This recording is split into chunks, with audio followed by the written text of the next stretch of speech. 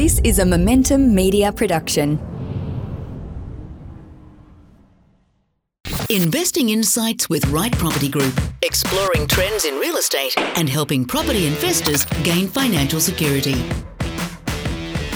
Hi, good everyone. How you going? It's Phil Tarrant here, enjoying the guitar riff, which sets off another month of Investing Insights with the Right Property Group. Steve Waters, Victor Kumar, gentlemen, directors, Right Property Group. How you going? Good, Phil. Going well, mate. That was your choice of the guitar riff, wasn't it? I believe.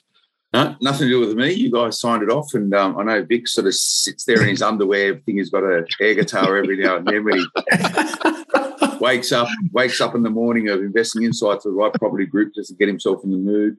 I wish you hadn't have said that, Bill. I've got an image in my head I can't get rid of. Mate, well, I know Victor, our good friend, is from the great island of Fiji, but maybe he's finished because they have the World Championship air guitar event every single year. So maybe we'll see him up there at some point in Helsinki with his black rockin' wig on and giving it a good old belting out the Investing Insights with the Right Property Group riff. Maybe Vic should be tasked with putting some words, some lyrics to the tune. maybe Stephen. Maybe that's an opportunity for all of our loyal listeners out there. Number one, can you actually play the riff for us and give us your own version of it? Number two, belt out a song. The lyrics must include "the markets will fall, the markets will fall." Yeah, there you go. That's the challenge, and that challenge right. Victor Kumar, the winning riff. You'll get a lunch with Victor at his restaurant of choice, which I imagine is Rashi's out of Campbelltown. No, I flesh out, mate. I flesh out. You still see him out there driving the streets. You know, some people think Victor these days is just an armchair warrior sitting there with his 50 television screens looking at market data. But no, I know for a fact that he's still out there on the ground doing what he does. And Bill, the fact that you just mentioned that particular restaurant, we haven't got a sponsorship deal with them, so they just got free advertising. So maybe, Vic, you should ask them for a set of plates. Well, maybe. The guy that owns Rashi's, he actually was living in Campbelltown. He's a Campbelltown lad. I know him well. He's only one restaurant? Great success story. No, they're everywhere. Rashi's. Yeah, everywhere. Yeah. They're great. There's a Rashi's at Tuggerah on the Central Coast. He's a great story of Aussie ingenuity and entrepreneurship. And it's all of these people, Victor, who end up buying investment properties, right? And they make their business, make their money in business and park it in property. It's as old as time. That was slick. That transition was super cool. Well done, mate. You must be a journalist. Yeah. I know you're sitting there taking notes going, okay, you see what he did there? He set it all up and bit of fun, some subtle sledging. Indeed, sledging. Is that the operative word today? Is it subtle? Subtle, yeah. Subtle. It's like the property market. Very subtle at the moment. Yep. Not much happening either way. No. Well, it depends whose publications you read. Well, this is it, right? If you read the mainstream media, and they're obviously in the business of sensationalised commentary, they'll still tell you there's blood on the streets, whereas you connect them with more informed commentary, and I would even put you guys inside of that. You're media celebrities these days, co-hosts of Investing Insights, the Right Property Group. You do your Facebook Lives. You're definitely in the media. More informed commentary would say otherwise. This is it right now, and if you can get out the negative sentiments and maybe some of the information you have inside of your ears right now, which is stopping you investing in property, in my view, and I think you guys subscribe to the same thing, is that we're nearing the bottom of this current downward cycle. The smart operators are buying in the dip, and we're definitely in the dip right now. It's how far through the dip we are and how long that dip will be dipped, who knows? But the negative sentiments around property is a handbrake for many people's investment decision making at the moment. So I think maybe we should unpack that a little bit today, guys. It's an interesting point you say there around confidence and whether you should buy the dip. I think one of the main points people need to understand is around awareness. And that awareness is not just about the data, but it's also from a coalface perspective. And understand, as we've talked about many, many times, is it it's general commentary that we're seeing from mainstream media, which is, I guess, to some degree being led by the Sydney and Melbourne markets. And then everything is kind of compartmentalized into those two markets from an Australian point of view.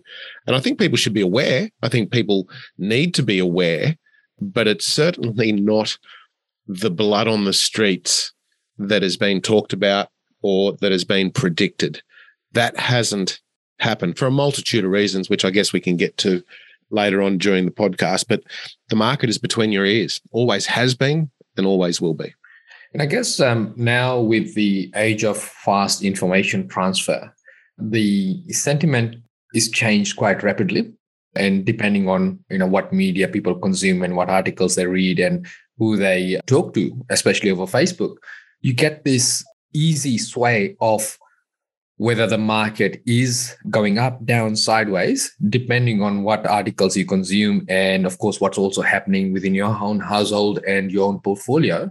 And if you take that to the yesteryears, these transitions that we see in the market right now, they were not as pronounced and they were not as quick as opposed to right now because of the transfer of information. Which is all due to technology, Vic. And we've talked about that over the last probably 7 or 8 years around how technology has the ability to change markets in whatever the asset class is in shorter periods of time compared to what traditionally has been these rolling decades, I guess, of asset value, whether it's up or down. But now because of technology, once again, and at the advent of influencers or finfluencers, things can change very quickly.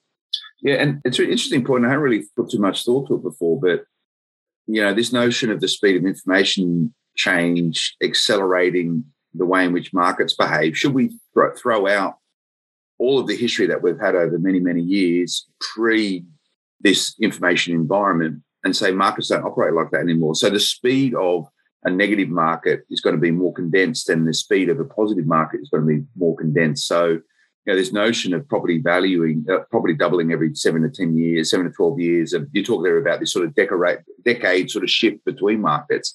Is that now going to be in 2 to 3 year spurts? And that is the new cadence for market cycles? Yeah, I think that's a great way to put it. It is the new cadence for market cycles. Now, we're not going to put a time frame to it, as in, things will happen within 2 to 3 years. But because of that, the speed of transfer of knowledge and information, in combination with, I guess, a few generations of people that are far more entrepreneurial today than what they were 20 years ago because of technology and the like, these shifts in market conditions will happen quicker. And we've seen that. I mean, we throw away decades and decades and decades of fundamentals on what actually creates a market? No, we don't. But what we can't do is, I guess, interpret and analyze markets from 40 years ago and think that they're going to behave the same way today.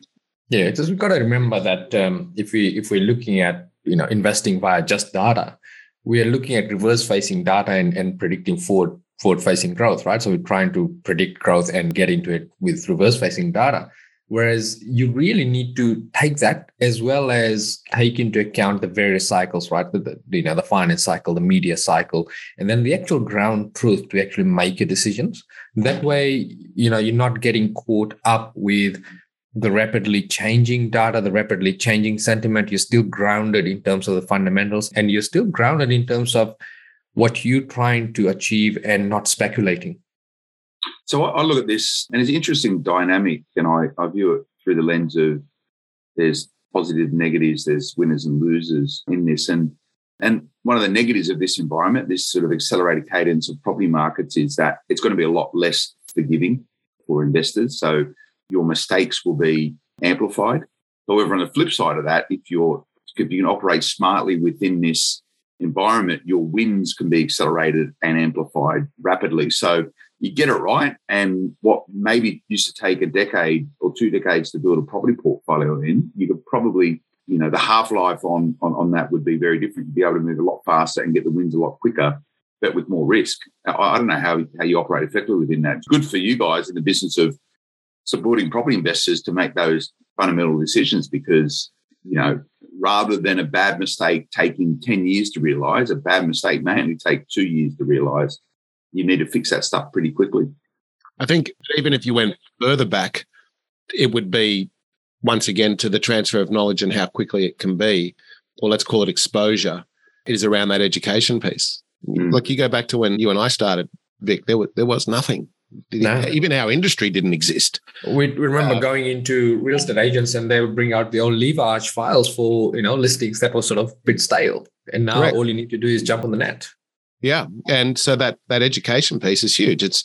It's opened up people's reality to the potential of where they could be, because people don't want to rely upon government funding in their retirement. They have goals, they have ambitions, they have a certain lifestyle that they'd like to live, and they understand that potentially working 9 to 5 and spending your dough is not going to get you there. And it's not how much money you earn, it's what you do with it. And that's all part of that education piece that's now a plethora of information across the interweb. It's just choosing your flavor, I guess, that matches your risk profile. Yeah. Now, Phil, you mentioned, that it's fairly easy to get onto a few winners in property. And if it goes wrong, it's a lot more forgiving than the decades that you need to wait when the information wasn't free flowing.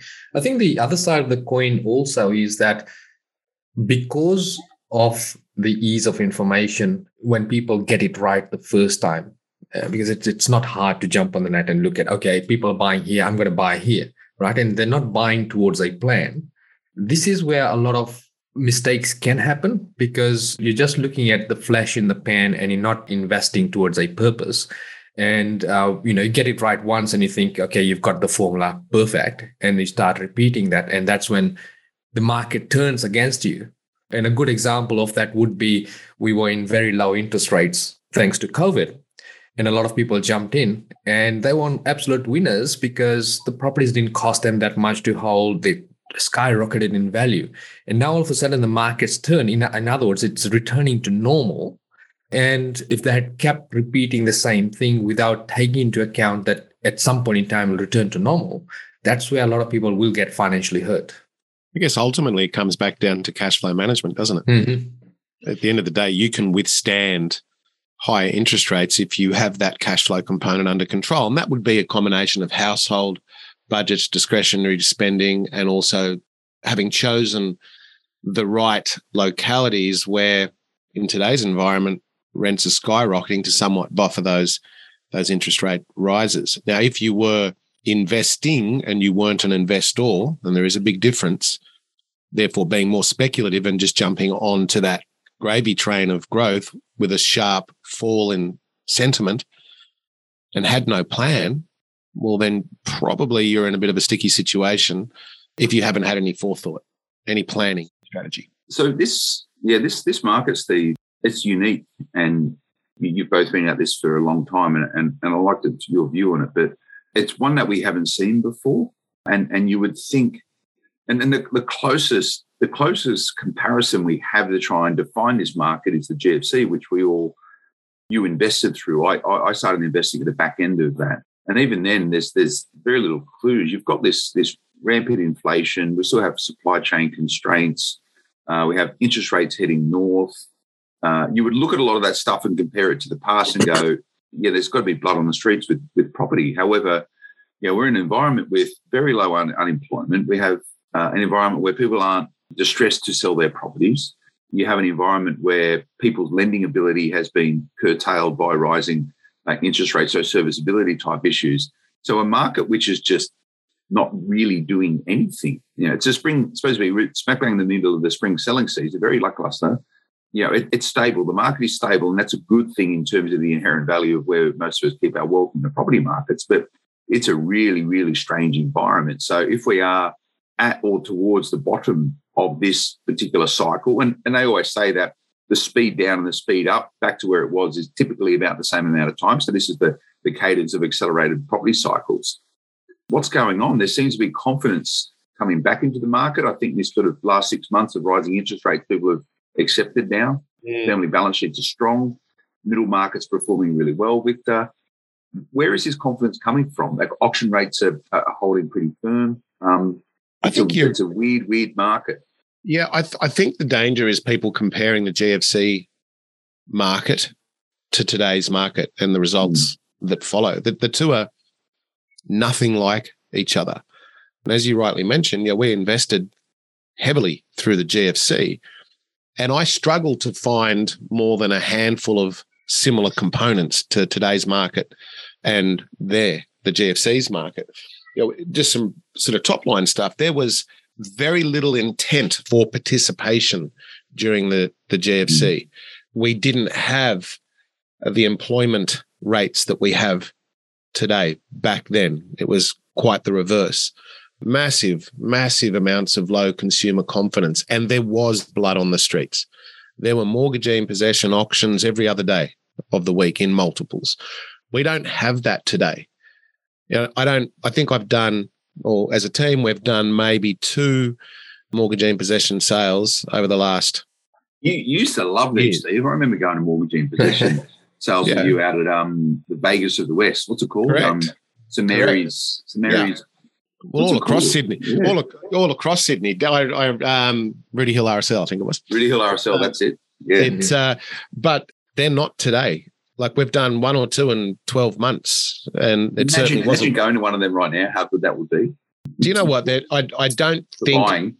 Yeah, I don't think there'd be the value there personally. But look, the 2 markets that we're talking about, the GFC and today, I don't think you could even draw parallels, and I think it'd be a waste of breath to do so. But why are we in today's position where there is still confidence, where there is the want, there is the intent for participation? Perhaps the ability isn't there. Why? Well, the same things that we've talked about probably over the last 24 podcasts. We have an exploding immigration piece and population. We went into this undersupplied. We have the rising cost of construction at its greatest rate in multi-decades, excluding when the GST was implemented. We have a lending system which is far different than what it was from decades ago. And I believe we have a more sophisticated mindset, which is a huge piece of the puzzle. And so people are saying, well, I'm actually in an okay position, generally speaking. And I say that quite deliberately because the commentary we're giving needs to match the general commentary from mainstream media, as we talked about before. I mean, discretionary spending is still way up there. It's huge levels. Now, when people have no confidence, well, that's the first thing that's squared away. That's the first thing that reduces. And that's what the RBA wants at the moment, but it's not happening. It's not getting it. It's not getting it. We're mortgage holders are in front of their mortgages more so than probably ever, thanks to potentially products such as the offset facility and the like, as well as in combination with that more sophisticated, educated approach or understanding. So we don't have those pieces of the puzzle that are causing blood on the streets, as you mentioned, or this spiraling confidence piece. It's not there. And people, every day they open their media article of choice, there is something about today's vacancy rates are the lowest in 30 years or in history since data has been collected in some areas. And so they put 1 and 1 together and they say, well, where's my desire to sell when I'm in an increasing income environment, being the rent from the property? I've got some wage growth. Real wage growth is a different, I guess, kettle of fish. And I know my job situation, if that be the case, is more than secure.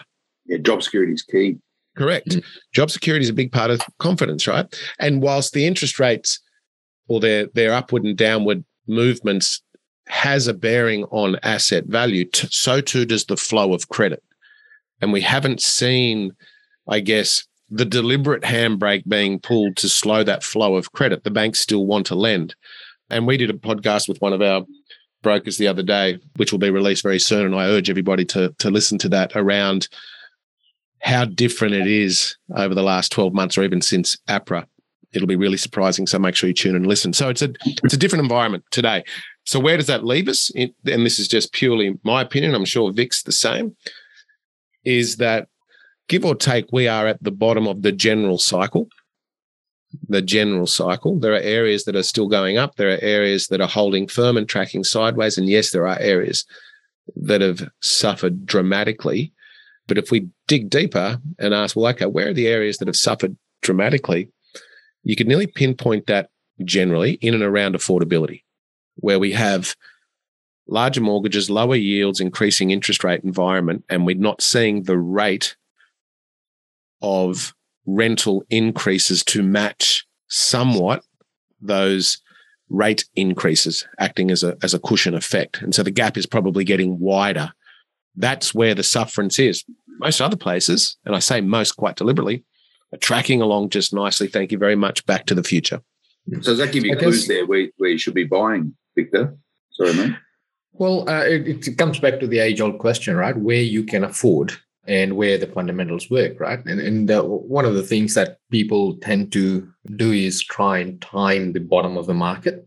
No one can really do that, right? You know the bottom of the market after it's already passed, but you can see all of the signs leading up to it, and that's what Steve's been saying, is that all of the components are in place to show that it's pretty much at the bottom. The only thing that is perhaps masking that is the lower volume of properties in the market.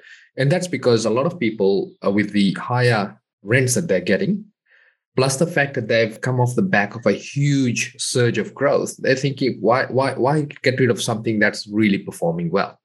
So your traditional spring season isn't there, plus added to the fact that if they sell that asset, they're not necessarily able to qualify for a loan to replace that asset, right? So if they're home upgrading or downgrading, they might not be able to qualify. And that in itself is the gap in the market that one can exploit, a well-rounded investor can exploit, especially if they've taken into account what we've been advising all along, is to keep your equity liquid for days like this, where your borrowing capacity may have dropped, but you've got surplus cash. You can pad it up and buy the right asset on the assumption that this lending will ease out. And already we're seeing the first snippets of it, where there's some banks that have, won't name the bank, but there's a bank that's come out and looking at 90%, taking 90% of the rent into account. The argument being that the vacancy factor is so low that we will take 90% of the rent. Now, traditionally, it would be 75 to 80%. So the banks in the business of lending money, they will find ways. They'll be obviously EPRA at some point in time will step in and say, well, let's change the assessment rate. Let's dial it back down again. And regardless of where the interest rate sits, the money will start flowing fast again. And you'll have that next surge of growth off the back of rising immigration, good rents, high yields, and the fact that we'll be looking back and saying there was a big growth there. Let's capture that again. That's a great point, Vic. And you've just given a few little snippets away of that podcast with MLS and Z. I'll just mention one little piece which I think people need to understand. So part of the position that we're in today is because of that APRA handbrake back in 15, 16 or whatever it is, which just decimated participation. Yeah, and participation equals supply. That's why we are today in terms of being undersupplied. But if we fast forward to today and look in the rear vision mirror at what APRA did and with their buffers, we are well in excess of that today. And so what I mean by that, it is not unheard of with some lenders today to be, I guess, servicing you, it would be the terminology, at between 8 and 10%. So that's the rate to the consumer plus the bank's buffer rate. So there goes the participation piece. There it is, I should say. So where does that? So if we know that we're being, I guess, throttled in terms of participation due to the circumstances, then what does that do to the future? Where are we going to be for the next 3 to 5 years in terms of supply? So that one could argue, and I'm going to be very, very general here, one could argue that somewhere in the next 2 to 5 years could be another boom. Big call. Do you believe that? I agree with that, Steve, are you just pontificating, Stephen, or do you actually believe that? No, I actually believe it. My money's where my mouth is, Phil. I'm trying to buy whatever I can. Now, that's just me. Everybody's different. But all the ingredients or just about all the ingredients are there. The big one where's the boom going to be, though? Where's the boom going to be? That's the $1 million question, Phil. It's going to depend. That's why people pay you guys money to find them good property. That's why they pay us the big bucks. Yeah. I tell you what, I'll answer it this way. There'll be obviously supply and demand is always key, as in combination with infrastructure, jobs, affordability, et cetera, confidence.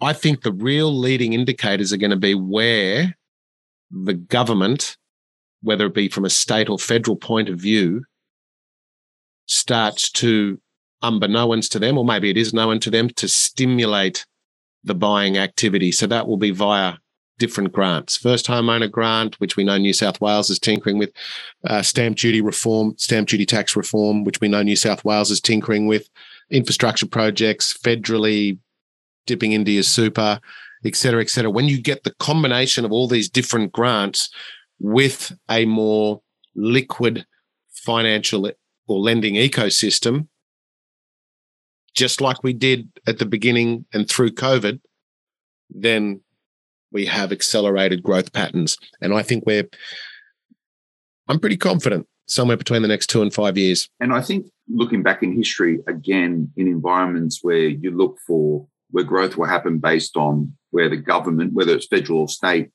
are pumping in their money, I think it's going to be different moving forward. They've always paid lip service to growing regional and rural economies. But I think this next cycle, you're actually going to see real skin in the game in that environment. And that's going to change up how people live and how cities evolve. Just having this catch-all going on, investor capital markets, I think this next cycle will change forever how property operates in Australia. I think that's already happened, Phil. I think that's happened. Thank you very much, COVID. In combination with technology. The technology's always been there, but I don't think it's technology. Again, it comes down to technology, speed of information transfer. Like, I'm in a different country at the moment and we're still having an engaged and connected conversation. It doesn't matter where I am. It's all the same. So it's going to be a seismic shift. COVID accelerated what should have happened, but I think now there is the clear realisation by state governments that just pumping money into capital city markets isn't going to get you the return on investment that it used to get you. No, and it's not, in combination with the fact that we've got just superseded immigration patterns, which is necessary, but we need to have the jobs in, let's call it, these non-capital areas. So we'll call it regional areas, and everyone's open to interpretation on regional, but there needs to be the jobs there as well. So clearly infrastructure projects, which then hopefully becomes sort of self-perpetuating within the localized economies, that will, I guess, not just encourage, but that will facilitate large amounts of immigration so that we're not looking at very short-term one-trick pony towns, because we do need the infrastructure, we do need the employment, and we need the connectivity. And that's very, very important. And that is via, once again, technology. So I think you're right. I think the markets, well, actually, this goes back to what you said before. Is it different today than what it was before? And can we use eons of decades past as a good lesson or indicator on what the future holds? No. We can't. You got to rip it up. I think you got to rip up history. And I'm a student of history, and I think through the study of history, you can largely start shaping how or getting a view of what the future may look like. Yes, and there's you speak about the fundamentals. They're as relevant today as what they have been in other markets, but things have changed so seismically. The fact that we're in the market that we're in right now, and there's no real analogues for that in history because purely it's technology driven. I think what will happen moving forward is that the market that we're in will have other markets like this moving forward. This sort of static, I call it a static market of stabilisation is where we're at right now. And we'll look back in time to this period and be able to go, there's all the clues right there, what the next market's going to be that is very different than what's happened before. And it's very exciting. One of the things that we need to keep in mind is that we really need to be investing with bad times in mind. So investing for the bad times, that way you can never go wrong, right? So what I mean by that is that, just because an area is showing a flash of growth because there's, people going in there, but the fundamentals aren't there traditionally. It might not have the longevity. A good example of that would be, an area that's just setting up a mine. That's when the construction phase happens. That's when the action is. And then they automate that, right? So by and large, a lot of the jobs are lost. So we need to be really careful as to where we buy and assume that it's going to get into a bad market. And if we take that approach, we can never go wrong, because you'll always stick to areas that have got really good fundamentals. You'll always stick to areas that have got good liquidity, and you'll always stay away from speculation. So here's a challenging idea, Victor, sort of looking forward into time. When we look back to this moment right here, is this the new bad market? Is this what a bad market's going to look like in the future? Look, a bad market usually entails no free flow of credit, right? We can still relatively get money right now. So it's not necessarily the absolute bad market, but for some, it may be. So it's no longer a holistic bad market. It could be a bad market for you because you're at the absolute red line in terms of your borrowing capacity, or you're at the absolute red line in terms of the household budget. So therefore, for you, it could be a bad market. Even if we went to the absolute boom during COVID, for some, it would have been the worst market to invest in because there was no job security, there was no job certainty for them, and therefore the income wasn't there. So they had to sit it out. I think, Phil, that's a very dangerous question. Is this the new norm in a bad? Is this journalist, mate? I'm a journalist. I put people in dangerous situations. It is. And you're on one right now. Be very, very careful how you answer this.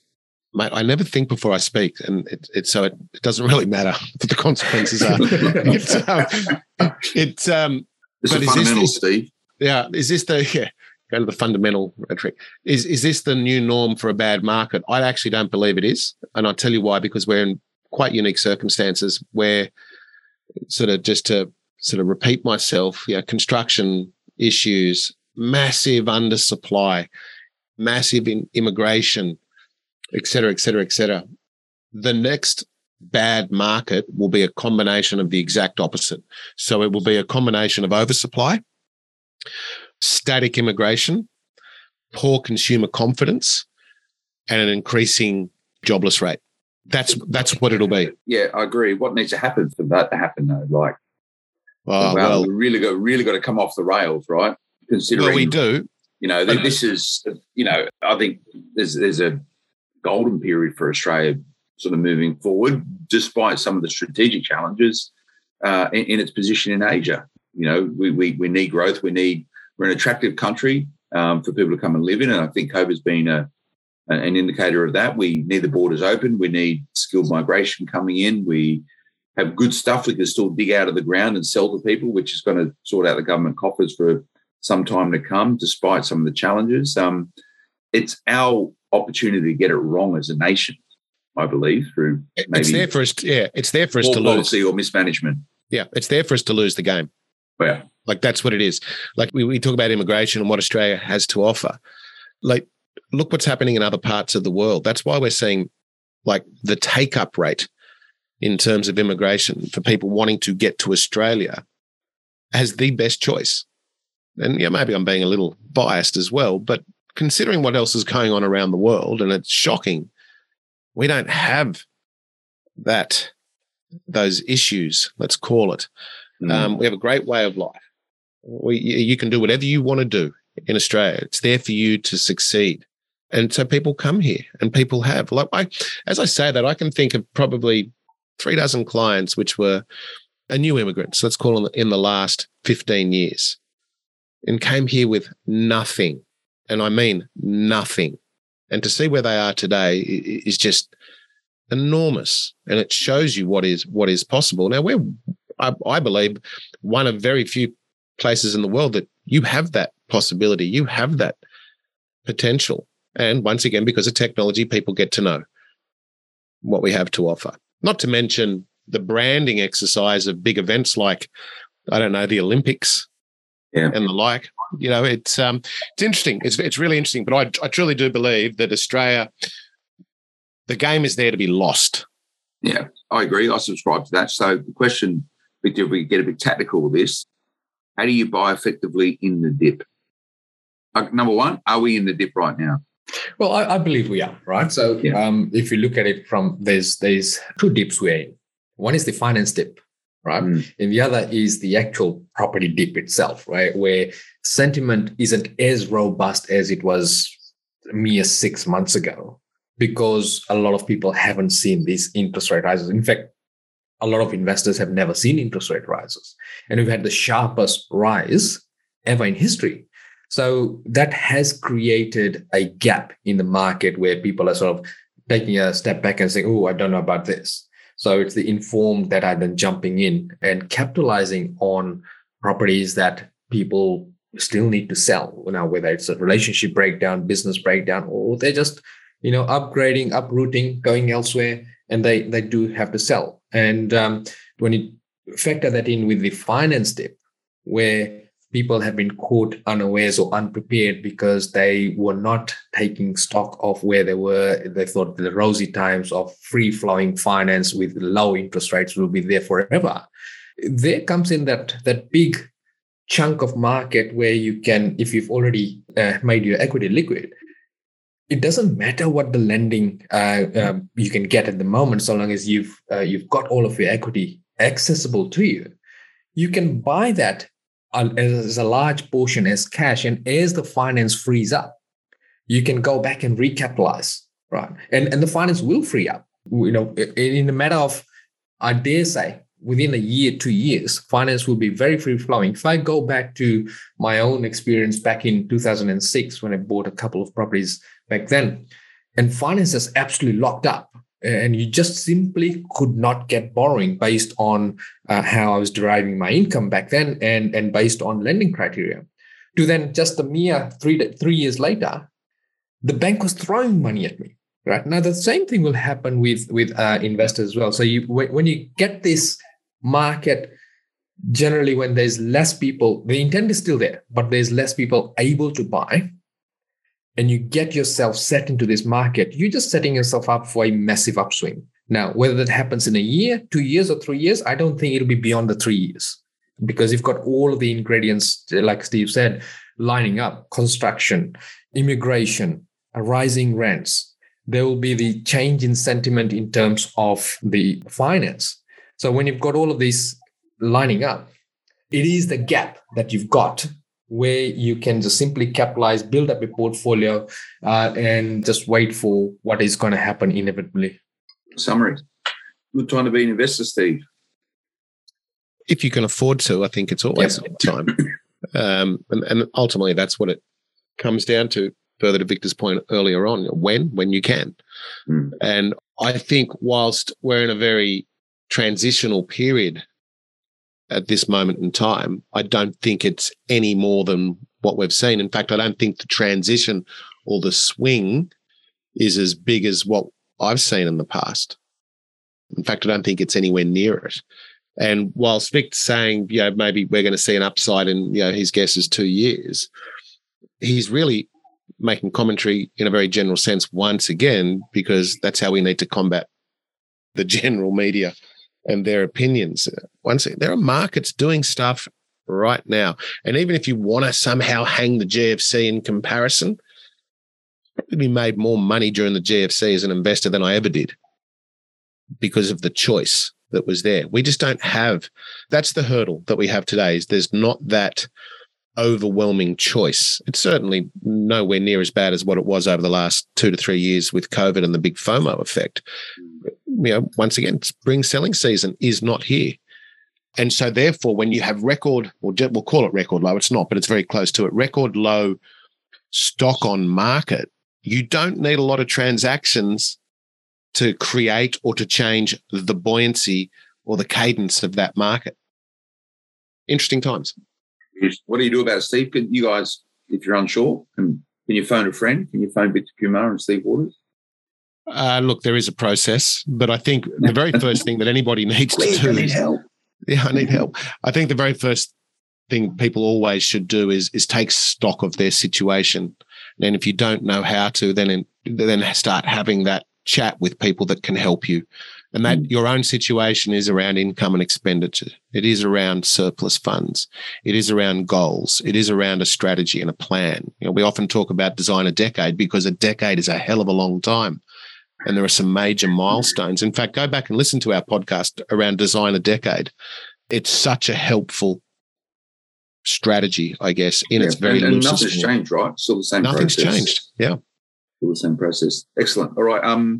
Best place to find you, Vic, is the Just Facebook. go on the Facebook or our website, rightpropertygroup.com.au, and there's contact us form. Fairly easy to get in touch with us. Yeah, and then keep those questions coming as well. We need to do that Q&A episode, gents. I know they're lining up, so that's questions at rightpropertygroup.com.au by memory. I think very good.